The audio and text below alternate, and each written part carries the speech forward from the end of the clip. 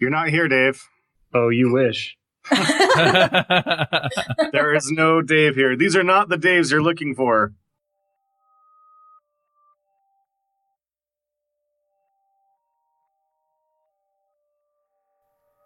This episode is sponsored by Front End Masters. They have a terrific lineup of live courses you can attend either online or in person. They also have a terrific backlog of courses you can watch, including JavaScript the Good Parts, Build Web Applications with Node.js, AngularJS in Depth, and Advanced JavaScript. You can go check them out at frontendmasters.com. This episode is sponsored by Hired.com. Every week on Hired, they run an auction where over 1,000 tech companies in San Francisco, New York, and LA bid on JavaScript developers, providing them with salary and equity up front. The average JavaScript developer gets an average of 5 to 15 introductory offers and an average salary of $130,000 a year. Users can either accept an offer and go right into interviewing with the company or deny them without any continuing obligations. It's totally free for users, and when you're hired, they give you a $2,000 bonus as a thank you for using them. But if you use the JavaScript Jabber link, you'll get a $4,000 bonus instead. Finally, if you're not looking for a job but know someone who is, you can refer them to Hired and get a $1,337 bonus if they accept the job. Go sign up at hired.com/JavaScriptJabber. This episode is sponsored by DigitalOcean. DigitalOcean is the provider I use to host all of my creations. All the shows are hosted there, along with any other projects I come up with. Their user interface is simple and easy to use, their support is excellent, and their VPSs are backed on solid-state drives and are fast and responsive. Check them out at DigitalOcean.com. If you use the code JavaScriptJabber, you'll get a $10 credit. Hey everybody, and welcome to episode 195 of the JavaScript Jabber Show. This week on our panel we have Dave Smith. Hello. Amy Knight. Hello. Joe Eames. Hey, everybody. I'm Charles Max Wood from DevChat.tv. We have two special guests this week. We have Rich Harris. Hello. And Oskar Segersvärd. Yeah, that's as close as you're going to get. Congratulations. Slaughtered it. I know, right? You both want to introduce yourselves? Okay, I'll go first. I'm Rich Harris. I'm an interactive journalist at theguardian.com, which means I use JavaScript to help tell the news. And I help out with a couple of open source projects on the side, one of which I hope we're going to talk about. Yes, and I'm Oskar, and I work at a smaller advertising company called Widespace. We're out here in a few countries in Europe, but so far no US. And I just love the project that I'm working on with Rick, so happy to talk about it. Nice. So we brought you on to talk about Rollup.js, which is a module loader, module bundler, is what it says on here. Do you want to kind of give us an overview of what you mean by that? Yeah, so typically when you're writing a program, maybe you're writing a library or you're writing an application, it's a lot easier to build it out of lots of separate modules. Otherwise, you end up with thousands of lines of code in the same file, and you end up with problems with version control and just being able to understand what all of the code is doing. And so typically what people do is they write their programs in lots of separate files instead. But because it's the web, because we don't want to have users downloading many script tags all in one go, it's best if we can bundle those files up into a single file. And so that's what Rollup does. It takes a collection of JavaScript modules and turns them into a single bundle for an efficient delivery. So what's the difference between Rollup and, say, the Linux cat command? That was mostly... I mean, essentially, there isn't actually all that much difference. It is more or less concatenating files. The difference is that the order in which those files are concatenated is determined by the dependency graph that you describe with import and export statements inside your JavaScript modules. So rather than concatenating them, say, alphabetically, you're concatenating them in the order that they need to load in order for the program to run. And does Rollup.js actually parse my code looking for import statements, ES6 import statements? Yes. It does. It parses your code and analyzes what it's actually doing in an attempt to not only put the code that it requires in the correct order, but also remove anything that it can safely determine that you don't need. Ah, very nice. So if I have a gigantic framework and I only use some pieces of it, it'll prune out the parts I don't use? Correct. If it's structured correctly, or in a way that Rollup understands. Sounds like there's some caveats there. Can you go into that? Well, JavaScript is a very dynamic language, and because of that, static analysis, which is this process of finding out things about the program without actually running it, is really difficult. And so there are times when it's just not possible to determine that it's safe to remove a particular piece of code. And so Rollup will often have to err on the side of caution and include code that actually doesn't end up getting run. But because of the way that ES6 modules are structured, we can do a lot better than it's been possible to do ever before, because JavaScript modules export many items instead of a single object containing lots of items. We can safely remove a lot more code than, say, Rollup.js would be able to, given the output of a common JS module bundler. Everyone keeps talking about how ES6 modules are more efficient than the other module loading systems. Is what you just said the only thing there is, or is there more to it? Like common JS, like you just said, or like people used to use require? It's kind of hard to explain this without code samples, and I'm suddenly realizing that a podcast is a terrible medium in which to share code samples. Yeah, that's why we just make jokes most of the time. Essentially, the fundamental difference between common JS modules and AMD modules on the one hand and ES6 modules on the other is that with common JS and AMD, you can only really export one thing. So you take a library like Lodash, for example.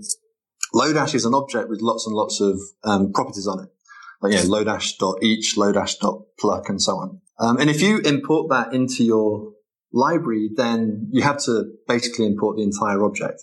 Now, with ES6 modules, which can export many things instead of a single object, you can be selective about which parts you import. Now, Lodash is actually a bad example because Lodash makes itself available as micro modules. You don't pay that penalty with Lodash, but you do pay that penalty with a lot of other libraries. And ES6 kind of brings us into an era where that's no longer the case. So is that it? Is that the only reason that it's more efficient to go with ES 2015 modules instead of common JS or AMD? That's the reason for using like import and export statements specifically. But the fact that we're using them allows us with Rollup to. So, well, the semantics are a bit different as well, since you don't export a plain value, but you export an actual binding to a specific variable. So you don't get the current value of some variable, you get the binding to the actual variable if it's being updated by some other piece of code. So, and it's also much easier to do with circular references in ES6 modules. They're designed around that, whereas traditionally that's been quite hard to reconcile circular dependencies in common JS and AMD. It's been possible, but there have been some sort of syntactical dances that you've had to do in order to get that. I would say that the most important and significant difference between ES6 modules and what we've had before is that they're designed around this idea of static analysis. With common JS, the only way to truly determine what dependencies a common JS module has is to run it. And with ES6, that's not true. Because we have these guarantees about syntax, you can look at an ES6 module and guarantee with no caveats that it has these imports and it has those exports. And that enables a whole range of things which were quite difficult before. And why is that the case? Is it just because of the way that common JS works, where you have a module.exports equals that could contain anything at runtime, whereas ES6, ES 2015, you have the export keyword? It's because the designers of ES6 modules had the luxury of making changes to the language. AMD and common JS had to work within the constraints of what was possible in existing environments. And import and export, they're these new language features, and we get to say this is how they should work. Whereas with common JS, because you import other modules by calling a function, the modules have to be structured in such a way that will work. But that gives you flexibility to do certain things that defeat various forms of static analysis, like renaming your exports object, for example. Okay. So does this matter a lot more for the tool makers to make neat tools, like static analysis and things like that, versus the consumers? Like, one of the things that I was thinking of is, in common JS, you can only export one thing, but people get around that by exporting an object which has properties. Now, in ES6, you can export multiple things, but when you bring them in, you really use the exact same syntax as object destructuring in order to grab variables to each of those pointers to each of those same things. So with common JS, if you still just use ES6 object destructuring, like on the import side, would look darn close to the same syntax. right? So from a user standpoint, is there a huge difference between using CommonJS, ES6, or is there other advantages? Like, I know that the circular dependencies thing is one, but I've also seen that you can still get into trouble with circular dependencies in ES6 if you do the wrong things. Yeah, that's true. The syntax is pretty similar, and I think that's by design. I think the designers of the syntax wanted it to be familiar to people who were already using CommonJS modules and AMD modules. And the spec was very largely informed by the real world experience that people had had. So that's true. It's not going to be a complete sea change in how we interact with module systems. And the benefits are largely for toolmakers like Oskar and myself. Having said that, I think the long-term benefits are huge. You know, dependency management in JavaScript has got to be the single biggest pain point for any JavaScript developer, be they novice or expert. And we're moving to a world where a lot of the sticking points around using different build scripts and having, you know, one thing for the browser and one thing for Node.js, all of that is just going to melt away, and we're just going to be able to get back to just writing code and not having to worry about all of this really, frankly, quite boring stuff about dependency resolution and so on and so forth. Right. Well, I'm interested in talking specifically about Rollup.js and where it fits in the ecosystem of options. Yeah, why don't we shake this conversation tree a little bit and see what falls out?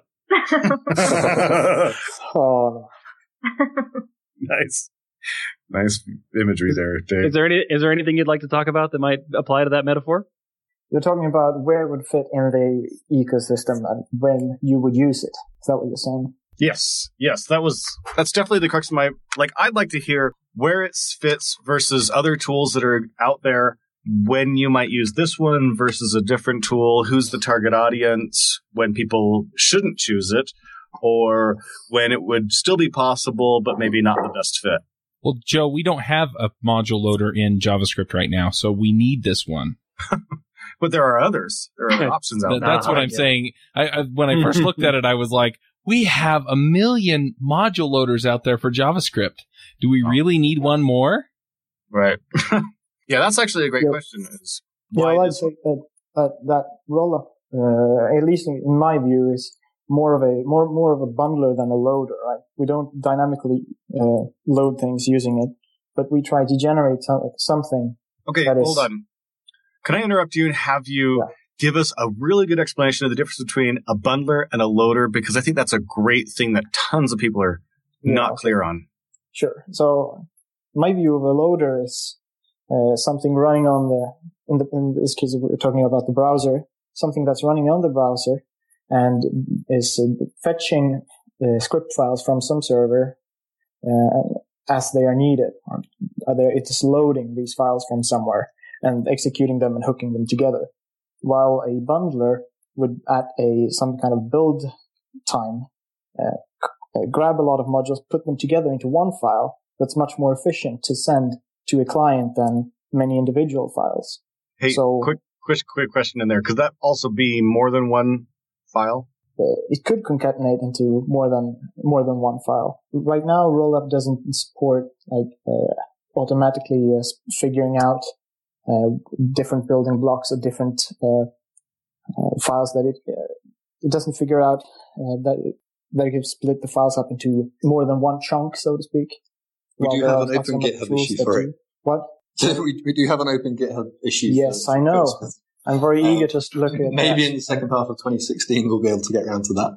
I'm hoping to. But yeah, so the main difference here is that it chunks the files together to deliver something that's more efficient than just fetching several small files. So can you give us some examples of other tools that do the loading and other tools that do the I would say modeling?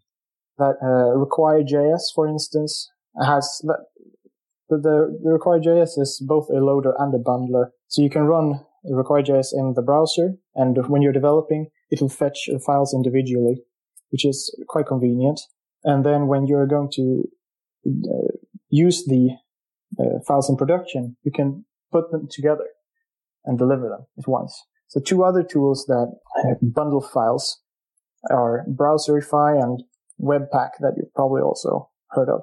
So they, I guess, would be more similar to Rollup than, say, a system loader, Polyfill, or Require.js. Yeah, certainly Browserify is doing a fairly similar task. Although Browserify is CommonJS centric, whereas Rollup is ES6 centric. They're basically doing the same thing. How about System.js? Where does that fit in this? System.js is an interesting one. It's part of this larger project called JSPM, which is a really incredible and ambitious project that sort of vertically integrates everything from the repository to the package manager, the command line tool, the bundling step, as well as polyfilling the module loader in the browser. It does all of these things, and it's designed around having this single vertical integration. Rollup just as a very tiny subset of what JSPM is doing. And actually, we're working with Guy Bedford on the JSPM team. I say JSPM team, I mean, he basically is the JSPM team. We're working with Guy at the moment to integrate Rollup into JSPM, so that JSPM users can get the really nice, efficient Rollup bundles, but with all of the functionality and the convenience that JSPM provides. So I think that finishes up our explanation of bundlers versus loaders, right? Yeah. Do a good enough job at that, do you guys think, Dave? Amy? Chuck? Yeah, I think I'm good. Okay. So then you were explaining Rollup back in the whole, where does it fit? Why is it better? I don't know. Did you finish that up, or is there more to say about that? Well, I think you're the guy for that, George. Well, better is quite a loaded word to use, I think. Webpack, for example, is this remarkably sophisticated tool, which is ideal if you're building a complex application, because it's got things like code splitting and hop module replacement. It's got this entire universe of different loaders, and people have built some incredible things off the back of Webpack. Rollup generates smaller bundles than Webpack. Given the same input code, it will give you less output code, but it doesn't have a whole swathe of features that Webpack does, at least not currently. And so you could say that Rollup is better for generating a bundle if you have a collection of ES6 modules, but if you want all of the extra functionality that Webpack provides, such as the development server and all of that, then Webpack is absolutely better. So there's room, I think, for all of the different tools to coexist ecosystem. They all have slightly different angles and slightly different strengths and weaknesses. And I definitely would say that Rollup is better than any of those other tools. I don't know if this was mentioned earlier, but I think it's an important point that you said there, that Rollup only works on ES6 modules as input. So you have to write all of your code as ES6 modules, right? And that's the recommended approach, at least. Oh, can it take other modules as input? Well, there is one plugin to Rollup for CommonJS modules, but that is a bit of a hack. But that allows you to bundle CommonJS dependencies, at least. We would never recommend you use Rollup to bundle CommonJS modules exclusively. We don't want to force you to rewrite some dependency as CommonJS, as an ECMAScript module, just to be able to bundle it. So it's like sort of a... yeah, makes sense. Yeah, transition. Can I back up and just ask kind of a general question? I just put this in the chat, but there's so much focus on all these different bundling tools. Why the focus on them if with HTTP2 it's actually better, I've read, to serve smaller files so that the browsers can cache them? Amy, it's a really good you're question. stealing my question. It's a question that we get quite a lot. And the answer is that hopefully one day HTTP2 is going to be everywhere, and build tools like Rollup will become really unimportant. And that'll be great because, I'll be able to spend more time outdoors instead of writing a module bundle.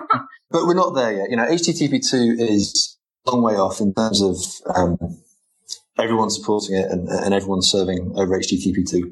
Yeah, I think we're going to have to be bundling our JavaScript for efficiency for quite some time. Even with HTTP2, it is still more efficient to bundle your code from the point of view of being able to compress it, because when you compress JavaScript code, you get more value out of a single 100 kilobyte file than you do out of compressing 10 kilobyte files, for example. I think it was Khan Academy recently did some fairly in-depth investigation into this issue, and they concluded that even with HTTP, still needed to put JavaScript. And the other thing, of course, is that if you have a full step, then you can take advantage of things like tree shaking, which isn't possible in the same way if you're serving all of your files. Can we also define the difference between tree shaking and dead code elimination? I know you talked about that in some of the stuff that you sent over for us. Yeah.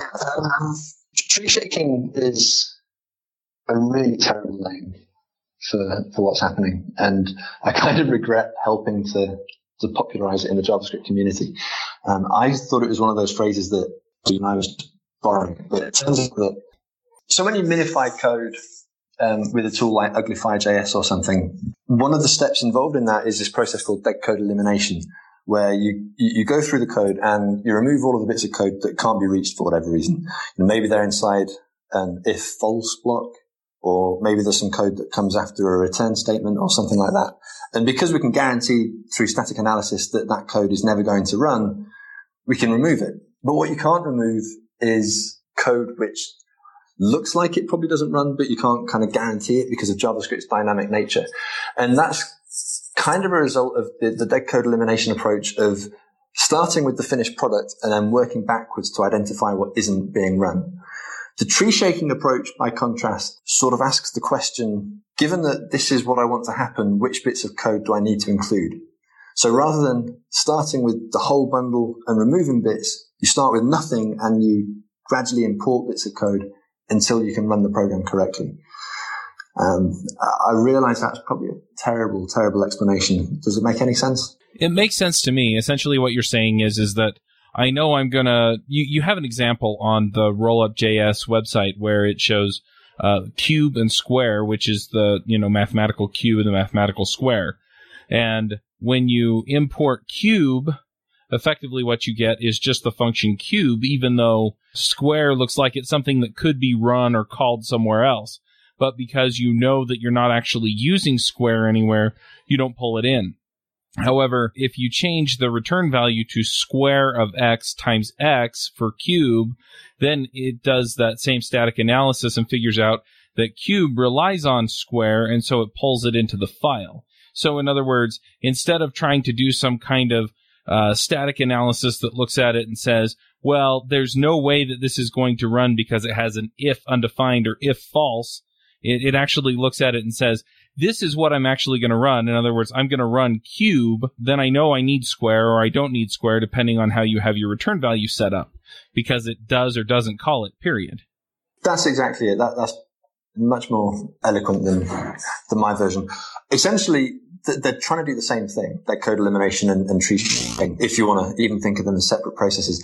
And if dead code elimination was perfect, then you would end up with the same result, whether you're going backwards, as it were, or forwards with tree shaking. But in practice, because of JavaScript's dynamic nature, dead code elimination isn't perfect. And so tree shaking tends to give you a little bit of an advantage. So in your experience on applications, would you say that tree shaking gives a certain percentage of extra dead code elimination that the standard procedure doesn't? It varies very widely. Sorry.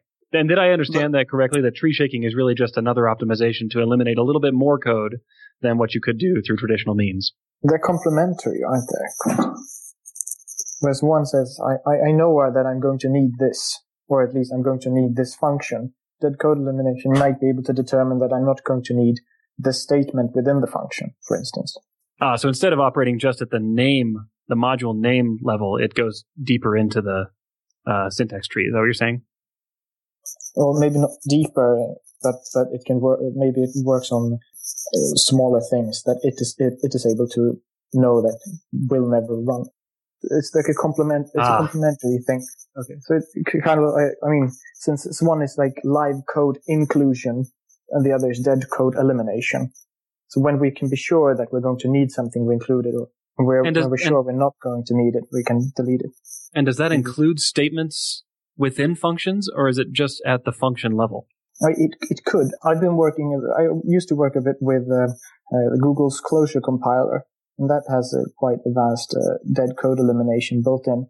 So it can actually detect that statement, some statement within a function does not have side effects. And if its return value is not used, the function call can be eliminated. Ah, interesting. Rollup has those kinds of abilities on top level statements at this time. So it can detect that some statement does not have any side effect and that it can be removed, but it does not, as of this time, work inside of these top level functions and statements. One of the things that we're very keen to do this year is make that static analysis a little bit more sophisticated so that we can reach further inside and so that we can get a more complete picture of what code is not likely, but what code we can guarantee that we can remove. Because at the moment, as I say, there are lots of times when we have to err on the side of caution and we have to include code, even though it's probably not going to run, like methods on classes that are unused, for example. At the moment, we just have to include them all. We don't have a choice. So I'm assuming you have to actually run this in ES6 or ES 2015, whatever you want to call it. Yeah, we talked about that earlier. They have an adaptation for common JS inputs as well. Yeah. But actually, I mean, the only real requirement for Rollup is that you write the code in ES6 modules. You use import and export syntax. We don't require, I mean, you don't have to use classes. You don't have to use arrow functions if you don't want to. Okay. But it supports all of ES6, ES 2015. That's the main goal. And in fact, that's quite an important point. I think a lot of people have been put off using tools like Rollup because they assume that they have to buy into the whole of ES6 and they have to transpile their code. And that's not true. Import and export can be used alongside regular ES5. And in fact, libraries like D3 and PouchDB are going in exactly that direction. They're using import and export syntax to declare their dependency graph, but they're not using any of the ES6 features, so there's no transpilation requirement. Oh, and in the final output, those import and export statements are gone anyway, right? Yes. Yeah, I mean, they kind of cancel each other out, almost. That's not really a good description of what's happening, but it kind of helps you understand the process. If you've got import foo from foo.js, and then in foo.js you've got export default, whatever, then that import statement and that export statement, they sort of cancel each other out.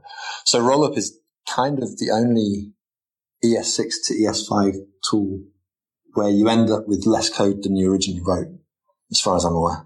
Yeah. That's funny. I'm just wondering, besides tree shaking, are there other optimizations that are built into Rollup that you don't get from some of these other module bundlers? Well, there are a few.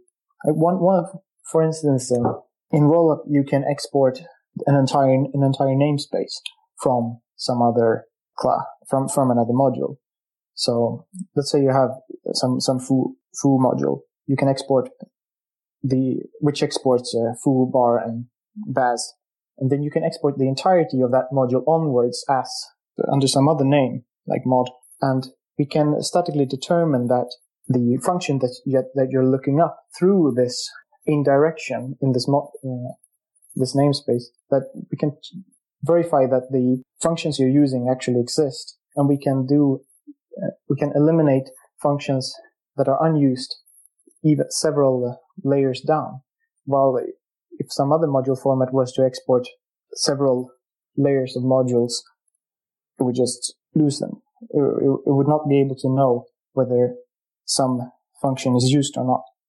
The other big difference between how Rollup bundles things and a common JS bundler like Browserify is that with common JS modules, to make them work, you have to wrap each module in a function and accompany it with some metadata. And then at the top of the bundle, you have to have a module loader, which implements the require function so that you can kind of simulate a node-like environment in the browser. With ES6 modules, that's not necessary. You can just put all of the code in the same scope.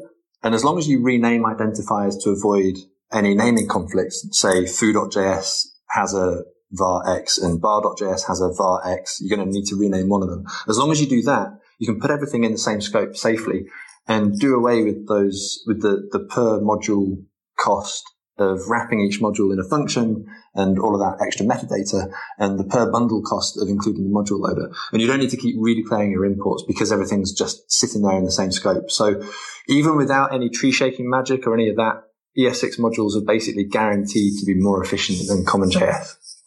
In the scenario you just described, are you saying you would take all of your modules and the names that they export would all share the same scope? Yes, we just rename things to guarantee that there aren't any clashes, but everything sits in the same top-level function scope. Oh, okay, but there is a renaming happening so that you won't have, the developer doesn't have to worry about name collisions. Exactly. In fact, if you go to Rollup.js.org, you can see some examples of this. You can try having variables with the same names in different modules and then importing them, and you'll see it dynamically renaming things to avoid collisions. It's something that the developer never has to worry about. And that's one of the nice things about modular development, is that each module is its own sort of self-contained universe. And you can go nuts in there. You can declare 1,000 variables and you can guarantee that it's never going to conflict with anything else elsewhere in your application. So I'm trying to get my head around this, but it seems like what you're saying is that Rollup can provide you a loader that you can use, because obviously its format, it supports various output formats, including AMD, CommonJS, and so on. Is the mode you're talking about here globals mode? Well, this is what happens whatever the output format you're producing. The output format is really just kind of an intro and an outro to the bundle. In the case of a CommonJS output bundle, your intro will be, var $= require jQuery or whatever. In globals mode, it'll just be an immediately invoked function expression. But the stuff that's going on in the middle in terms of renaming variables to avoid conflicts, that's the same whatever the output format. So yes, we have 5 different output formats that you can generate. We generate AMD bundles for people who are using things like require.js. We generate CommonJS bundles for people who want to then go on and use it in a Browserify context or a Webpack context, or they want to run it in Node.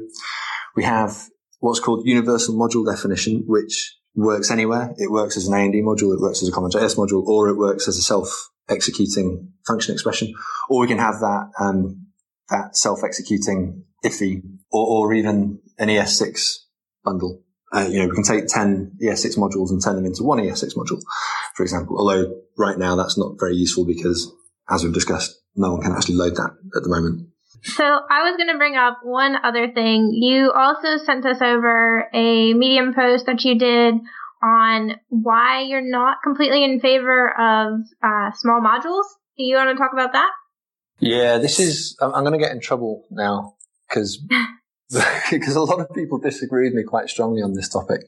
There's been a real shift in mindset since Node.js came into being and as the JavaScript industry has kind of got more professional, which says that anytime you write a library, it should be authored as a small self-contained module, which on the face of it sounds like the most logical thing in the world. It's easier to write, it's easier to test. People who are using those modules don't have to include all sorts of code that they're not going to use. But the effects of that mindset, I think, are actually quite damaging, clearly to people who are relatively new to programming. And my hope is that now that we have ES6 modules and we have the ability to do things like tree shaking, that hopefully the pendulum is going to start swinging back towards larger libraries like jQuery and D3 and Lodash and 3JS and RxJS, and all of these things, which I say the pendulum should swing back. Actually, people are already using these in vast numbers, but the sort of thought leadership in the JavaScript community takes a dim view of some of these things and says that they're not modular enough, and we need to be more modular, and we need to write everything as small, self-contained modules. And the post that I referred to was trying to articulate some of the concerns that I have about making things difficult for new developers, because we've lost the ability to say, oh, just drop jQuery into the page and you've kind of got everything that you need to build an application. When I was starting out and I had a question about, I want to load a file from somewhere and I have no idea how to do that. And someone said, oh, you use jQuery Ajax. And nowadays the response would be, well, there's like 780 packages on NPM that can do what you need. Just pick one. And I would have been completely lost. Sorry, that was a very long and rambling answer. That's a fair point. No, that's actually a great answer and a great point and a huge deal. That's kind of, we're seeing some discussion lately about tool fatigue, and that's definitely related to this point as well. Making things easier on newer developers does matter. Yeah, and it was instructive that the response to that post was very positive. I had people sort of thanking me privately for articulating these things, but on Twitter and other places where thought leaders congregate, I was excoriated for diverging from the current orthodoxy. And I think that's instructive because, the people who write blog posts about this stuff and the people who argue in favor of small modules and the people who get invited to podcasts like JavaScript Jabber, they're not at all representative of the vast majority of developers, and they don't represent the vast majority of developer opinion. And so I think we tend to get trapped in a thought bubble that represents those approaches which most benefit elite developers and library authors, as opposed to the vast majority of people who just want to do some programming. They've just got a task to do and they need to do it in the simplest way possible. I think it's really easy to get your emotions wrapped up and let those drive you rather than kind of just making the best decision you can for the tool you need at that time. So you don't always need something small, but other times you do. That's my take. Yeah. But also, we should remember that one of the best things for new developers is to have to learn a new MVC framework this month. Yes, totally. That totally helps you learn everything you need to know about JavaScript. And that just shows that Joe's stuck in the past. It's this week. Oh, that's right. It is this week. So when people complained to you, did you get the impression that they were like, look, if you make this easy to hack together and cobble together these monolithic large applications, then I'm going to have to come in and clean up that mess later? What was the crux of their argument? I think the crux of the argument was that it's easier to produce higher quality small modules, and that it's easier for people to get started as creators rather than consumers because of what NPM has made possible. And that's absolutely true. It's very easy now to produce a package on NPM and have people start using that. So much so that actually the hardest part of creating a package on NPM is finding a name that hasn't been used already. But I think that somebody should write a service for that. Nounjs.com. They probably have, but good luck finding it because you can't find anything on NPM. Meta. I think what that overlooks is that, if I were to create a new package as a fairly new developer, the likelihood of anyone actually using it and giving me actionable feedback is very, very small. It's just going to get lost in the wilderness. Whereas if I wanted to help out with a project like jQuery or Lodash, there would be a team of contributors waiting to help me with my pull request. There'd be a whole bunch of people on Stack Overflow helping with all sorts of different questions that I might have. And so actually, I think it's a much better onboarding experience if we can all collaborate on tools that are large enough to have a community. And it is hard enough to get started helping out with those to begin with anyway, even with all of the help that is available. It's still a huge pain. In fact, one of the talks that I thought was really cool that somebody did was Kent Dodds is going to be talking, I can't remember what conference he's talking at, but he's talking about how to make your first contribution to open source, your first pull request, I think is the title of the talk. Right. Mm-hmm. It's already hard enough to get through GitHub and pull requests and do them right and sign their disclosures so that you can contribute and all this sort of stuff, all these other hoops to contribute with the help of people that will actually respond to your pull request within a month. Yeah. Well, and back to the point of, do you need a small specialized tool or a big tool that will do the job? I mean, yeah, sometimes I'm fixing a light socket in my house and I need a screwdriver and a voltmeter. And sometimes you're actually building the house and you need an excavator to dig out the foundation. And so, we have appropriate uses of both. And there are a lot of developers out there that are still writing jQuery and not using even the most basic of frameworks, like Backbone or any kind of module loader or bundler or anything like that. And they're getting the job done. And so while I understand the arguments both ways, I think it really depends a lot on what you're trying to get done and what your constraints are and what's kind of been done before you got there. It does. And I'm absolutely not advocating for, not using or using large frameworks or small libraries or anything like that. My point is more that it should be okay to build libraries like jQuery. I think nowadays, if John Resig were to start building jQuery, he would get modularity shamed. People would say, why are you putting all of these things in the same library? This is crazy. These should all be separate concerns. Mm-hmm. And makes sense. Because of that, I don't think we're going to have another jQuery. But if you take an example like 3JS, this is a library that's people think of as kind of a monolith, but actually it's composed of loads of really small modules. And if you can write it in such a way that people can use it as a framework, or they can just pluck out the small modules that they need from it, then we can have the best of both worlds. We can have these very rich, easy to use, easy to get started with libraries without having any of the kind of fat shaming that goes with not using your own hand-rolled, artisanal, totally modular Frankenstack, which is the current trend. Excellent name. Yep. Yeah, that's really interesting. I think that actually would go a long way to solve a lot of the tool fatigue problems that we're having, where it says, look, if you want to pluck out your little modules and use them, you can. And if not, here's an amazing kitchen sink that we've put together for you that includes everything we think you'll need, and you can just get rolling. That's the hope. But Rollup is just eventually, I hope, one way to do this. Webpack 2 is going to have tree shaking support. I hope that other tooling is going to come along and implement similar ideas. It's all based on standards. So the hope is that this is just going to be how things are done in the future. I so want to create a framework now that's called kitchensink.frankenstack. Please do. Awesome. I'll use it. You just got your first user, Chuck. That's right. Sounds like the name of a great indie band. I know, right? Well, I really like that, and I think your vision is super awesome, and I'm glad you guys are willing to put your money where your mouth is and put some code out there and build this project and say, hey, the standard allows us to do better static analysis. Let's use it, and let's show the world that we can have our cake and eat it too. You can have your big fat modules and all the shame that comes along with them, as well as shake out the dead fluff and only use the stuff you need. I think that's really cool. Cool. So are there any aspects of Rollup.js that we haven't talked about yet that we really ought to, or about the large library versus small library kind of discussion that we need to have? I guess we should talk about JS Next Main, which is a topic that fills me with dread, but it is quite important. Are you talking like ES 2016, 17, 18? Or something else? No. So we have this problem, right? ES6 modules are fundamentally incompatible with existing methods of delivering modules like CommonJS and AMD or whatever, because they rely on these new keywords, import and export. And if you have that in an ES5 environment, it's just a syntax error. That code just isn't going to run.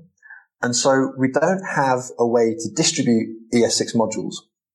And so if we hypothetically build a library that is perfectly tree shapeable, kitchen sink frankenstack.js or whatever, I'm not going to be able to use it because it's not available to me as an ES6 module. And the reason for that is that you still need to distribute kitchen sink frankenstack.js as CommonJS, as AMD, as UMD, or whatever. Otherwise, no one else is going to be able to use it. JS Next Main is one proposal for how we start to distribute ES6 modules and gradually transition the ecosystem away from these legacy formats and towards the standard that's going to be supported in these environments without losing support for existing environments today.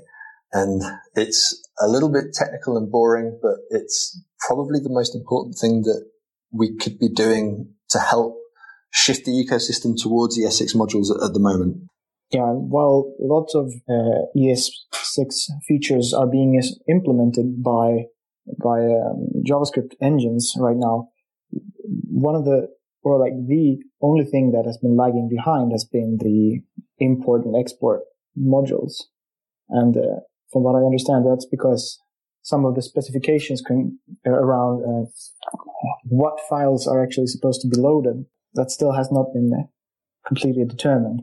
So everyone's waiting with this one thing that Rick and I hold so very dear. It's really a shame. Oh, it's really a shame. So, yeah. I guess we should try and explain what JS Next Main actually is now that we've Yeah, I was going to ask. I was like, okay, so you kind of painted a sad picture. How do we solve it? So if you produce a library and you put it on NPM, you'll have a package.json file. And in that package.json file, it's very likely that you'll have a field called main. And that field will point to the entry point of your package. So if I do import kitchensink.frankenstack.js, then the resolver is going to go and look for a directory with that name inside my node modules folder. When it finds it, it'll load that package.json. It'll look for that main field, and it'll then know where to find the file that I'm trying to require. JS Next Main is a field that sits alongside main, but rather than pointing to a common JS version of the library or a UMD version of the library, it points to an ES6 export version of the library. And so in that way, we're able to get all of the benefits of tree shaking and all of the rest of it without only having an unusable ES6 build. So effectively, then you have two versions of your library, and one is common JS or what have you, and the other one is ES6? Exactly. And, a lot of people quite rightly balk at that idea. They think that that's crazy, that you should just have one set of code and it should sit in your lib folder or whatever. And that the idea of having a build process which has to create two versions is crazy and overkill, because we already have tools like Browserify and Webpack which can deal with the common JS source code. And so because of that, people are a little bit resistant to start distributing their code as ES6 modules. Yeah, but eventually aren't we going to have to go there? We are, but there's always going to be this crossover where we're going to have to support things like, Node 4, for example, is this LTS version which doesn't support import and export. So we're going to have to support that for a long time. We're going to have to support existing build workflows and all the rest of it. So we're always going to have to distribute a non-ES6 version, even when ES6 is natively supported in Node and in browsers.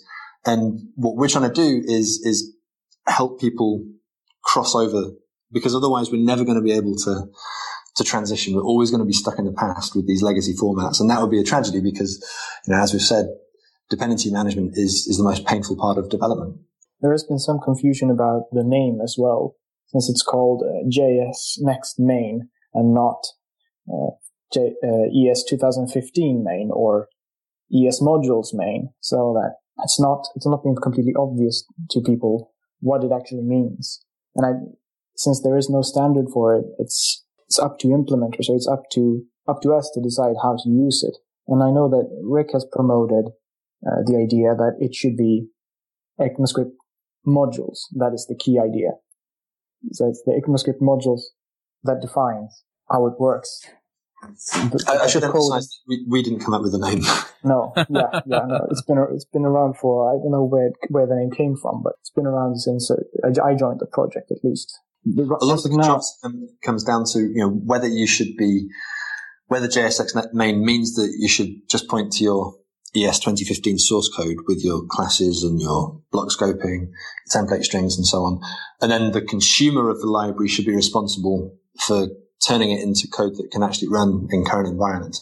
Personally, I think that's a terrible idea, but a lot of people think it's a great idea, and we haven't really been able to find much common ground. And yes, as Rick said, and at the same time, the name JS Next is also quite confusing. Let's say that I had a browser that supported all of ES 2015, but then someone starts using decorators or some ES 2016 language features in this JS Next main. All of a sudden, that code that used to work suddenly won't, at least not for me, without some additional transpilation. So in that way, the JS Next name is kind of unfortunate. Well. I can see the confusion there. But it's the best that we have. I don't think anyone has come up with a serious proposal for how we transition the ecosystem towards ES6 modules while continuing to serve current environments that realistically solves the problem without creating a huge burden for people consuming these libraries. Well, we've got to figure it out soonish because, they're going to release a new version every year. So, well, this has been really fascinating. I hate to end it, but I kind of, I think we kind of gotten to that point in time. Is there anything else that's really critical for people to understand in order to understand what Rollup.js and the project at large is trying to accomplish? Not really. I think it's all fairly self-explanatory once you've seen it in action. So if people go to the website, rollup.js.org, there's an interactive playground where you can try out different snippets of code and you can get a feel for how it's working. We do have a roadmap for new features that we hope to implement this year, like incremental rebuild, similar to Browserify's Watchify, possibly code splitting, possibly some other things. But at its heart, it's a pretty simple idea. It takes several files and it turns them into one file. All right, well, let's go ahead and get to the picks then. Before we get to picks, I want to take some time to thank our silver sponsors. This episode is sponsored by Thinkful.com. Thinkful.com is the largest community of students and mentors. They offer one-on-one mentoring, live workshops, and expert career advice. If you're looking to build a career in front-end, back-end, or full-stack development, then go check them out at thinkful.com. This episode is sponsored by Track.js. Let's face it, errors cost you money. You lose customers, server resources, and time to them. Wouldn't it be nice if someone told you how and when they happen, so you could fix them before they cost you big time? You may have this on your back-end application code, but what about your front-end JavaScript? It's time to check out Track.js. It tracks errors and usage, and helps you find bugs before your customers even report them. Go check them out at trackjs.com/jsjabber. Joe, do you want to start us off with picks? Oh, sure. I would absolutely love to regale you with my picks. Are you prepared to be regaled? Regale us. I'm on the edge of my regaling seat. You're going to pay for your whole regaling seat, but you're only going to need the edge of it. Oh! I set my regale flag to true. I'm going to run this up the regale flag and see if anybody salutes. I returned a new universe with one mutation. Regale flag equals true. That's right. All right, so my first pick is going to be a TV show, which is an old canceled show with only one season, but it's so worth watching. And I know I've picked this before, but I was just watching it recently the other day and laughing my head off. And the show is Better Off Ted. That's TED, not the movie Dead. Just as good as the movie, although entirely different, because it's like an office-based show.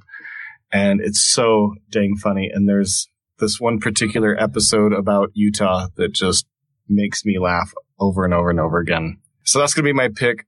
My first pick is Better Off Ted. And then while I'm at it, I'll pick another TV show because I've been watching a ton of it lately. And that is the TV show Elementary about Sherlock Holmes.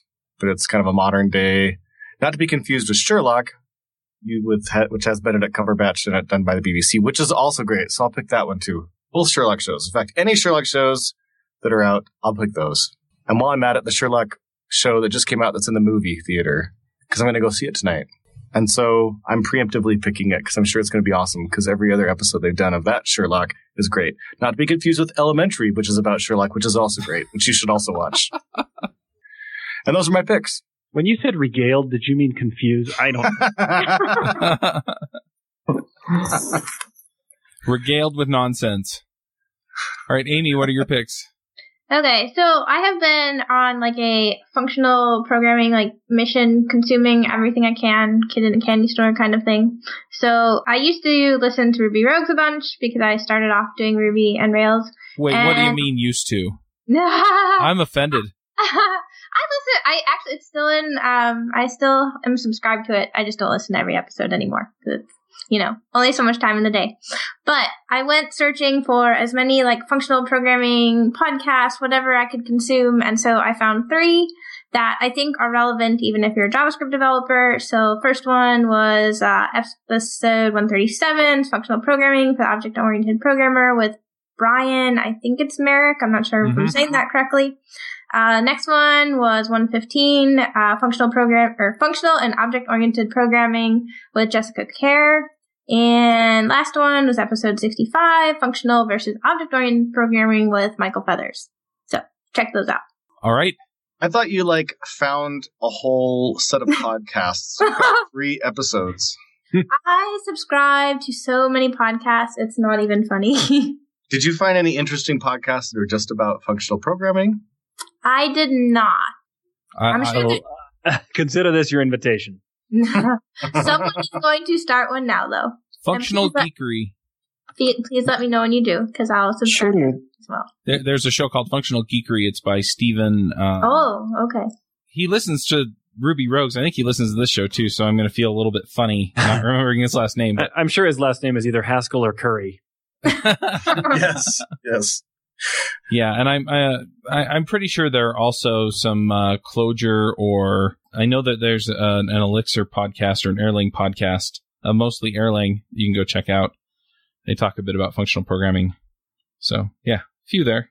Stephen Proctor. Now I don't feel so bad. Anyway, sorry to interrupt. Anything else? Oh, you know what? I do need to add too. So last week, one of my picks was Operation Code, and I mistakenly said it was .com. It's actually .org. So if you want to check that out, make sure it's operationcode.org.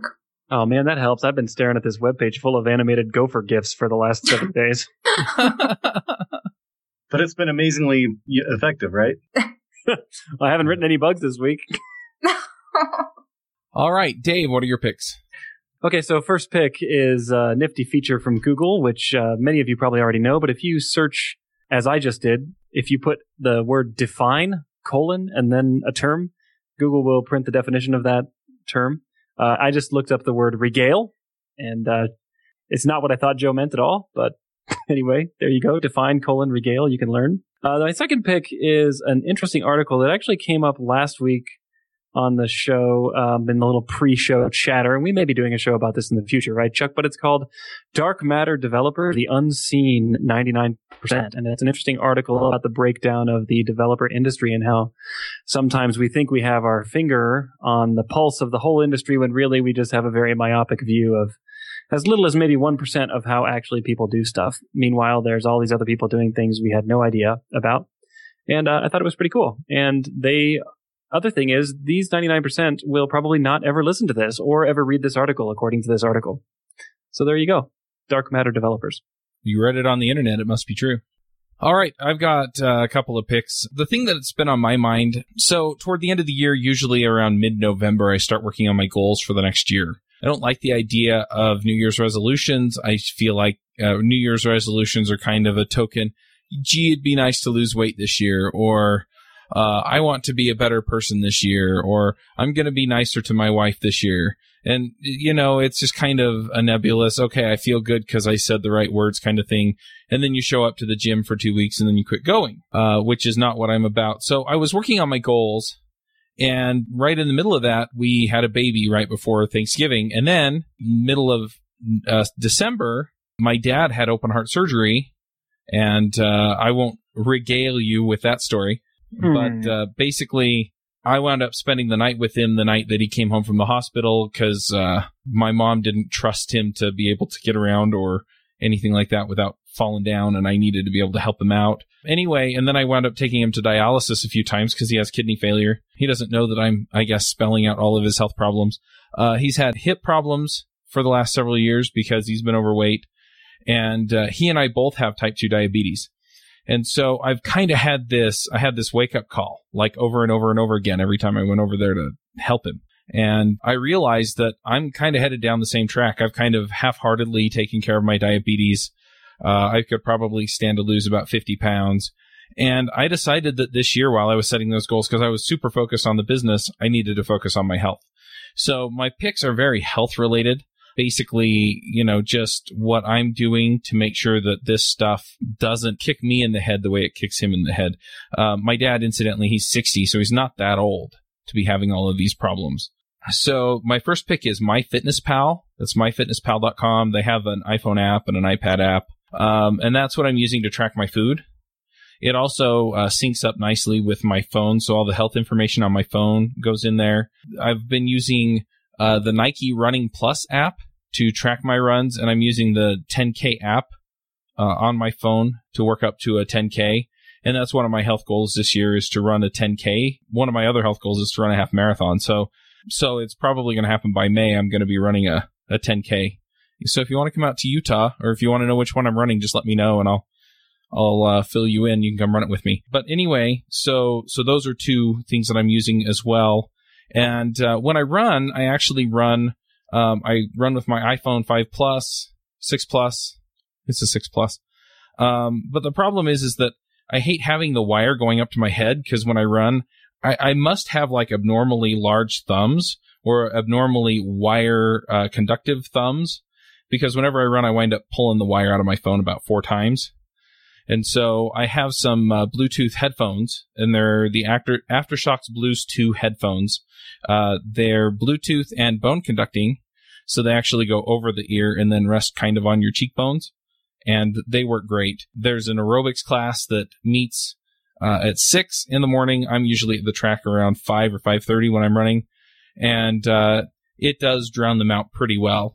I can still hear them, obviously, because it's not an over-the-ear, in-the-ear thing, but it works well. My Pebble Time Steel watch recently picked up health tracking, so it tracks my steps and stairs and everything else. But the other thing is I can control my music. And if I turn the screen off on my phone when I'm doing the 10K app, instead of taking over my headphones while I'm listening to music or listening to the podcasts and saying, run now, walk now, because it does it all a lot, because it's every minute or 2 minutes or 3 minutes. it actually just vibrates my watch and tells me to walk or run that way. So that's very convenient as well. So I really enjoy doing that. And then, the only other thing that I haven't talked about with my health goals that I'm doing is I've quit caffeine about 6 times. So I keep relapsing. And the longest I've gone is about 3 months. So I decided to see if I could do a year. And so I'm quitting caffeine for a full year. No more Diet Dr. Pepper for Chuck. But it's one of those things that I think I'll sleep better. I think I'll get used to just working better on things that are good for me, like water. Anyway, that's a lot of long-winded stuff. But what I really want to do is just encourage you, if you're listening to this and you're feeling like, well, gee, I'd like to get into shape, just do something, make some positive change and, live your life a little bit better. There are so many great benefits to your life and your career that will come from being a little bit more active or getting a little bit more sleep or just taking better care of yourself. So anyway, that was a long-winded, sort of serious pick. Anyway, all those links will be in the show notes. So you can go get any and all of that stuff if you want it. Rich, what are your picks? I'll continue on the same theme. I took up climbing towards the end of last year, and it's great. I absolutely love it. Physically, it's some of the best exercise I've ever had. It exercises muscles that you didn't know you had. Also, I think it's something that appeals to a lot of programmers because of the problem-solving nature of it and the fact that all of the routes on an indoor climbing wall are numbered, so you get this very tangible sense of progress.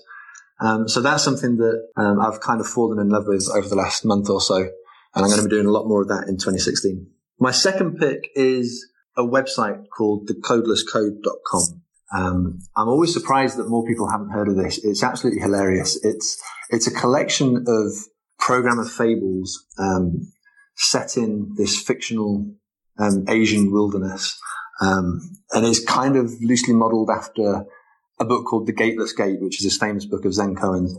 And whenever it pops up in my RSS dashboard, it's always the first thing that I read. It's thought-provoking. It's funny. There's a lot of comedic, gruesome violence. If you're into that sort of thing, the programmers in the Codeless Code have a very short life expectancy. So yeah, have a look at that. It's very good. My final pick, I'm probably a bit late to this. I only saw it at the weekend, and I don't know when this podcast is actually going to get put online, but the new Star Wars film, it's great. Everyone should see it, even if you're not a big Star Wars fan. I don't know yet if it's going to stand the test of time, but it's a lot of fun. And also the soundtrack that goes with it. Great coding music. So those are my 3 picks. All right. Oscar, what are your picks? I just have a single pick. It's also health related, kind of. It's a talk by some guy. I can't pronounce his name. But it talks about website obesity, the bloat that's going on, how average websites are growing over time, how they just keep getting larger, and how we're causing it, what we're going to do about it. So I think that's something for everyone to read. I think that's really interesting working in this business. And particularly since I'm working for an advertising company, it's particularly close to what I do for a living. So I think you'll enjoy it. All right. There's a video talk as well. So unless you don't like reading. That's awesome. All right. Well, if people want to find out more about what the two of you are up to, more about Rollup.js or anything else related to what we talked about today, where should they go? What should they do? Rollup.js.org. Or you can find it on GitHub. And I'm assuming both of you are on Twitter? Yes. We are, yes. I'm Rich_Harris. The lot more active one. I'm Victoristic. All right. We'll go ahead and wrap up. Thanks again for coming and talking to us about this. Thanks for having us. Thank you very much. We'll catch everyone next week. Hosting and bandwidth provided by the Blue Box Group. Check them out at bluebox.net. Bandwidth for this segment is provided by CacheFly, the world's fastest CDN. Deliver your content fast with CacheFly. Visit CacheFly.com to learn more. Do you wish you could be part of the discussion on JavaScript Jabber? Do you have a burning question for one of our guests? Now you can join the action at our membership forum. You can sign up at javascriptjabber.com/jabber, and there you can join discussions with the regular panelists and our guests.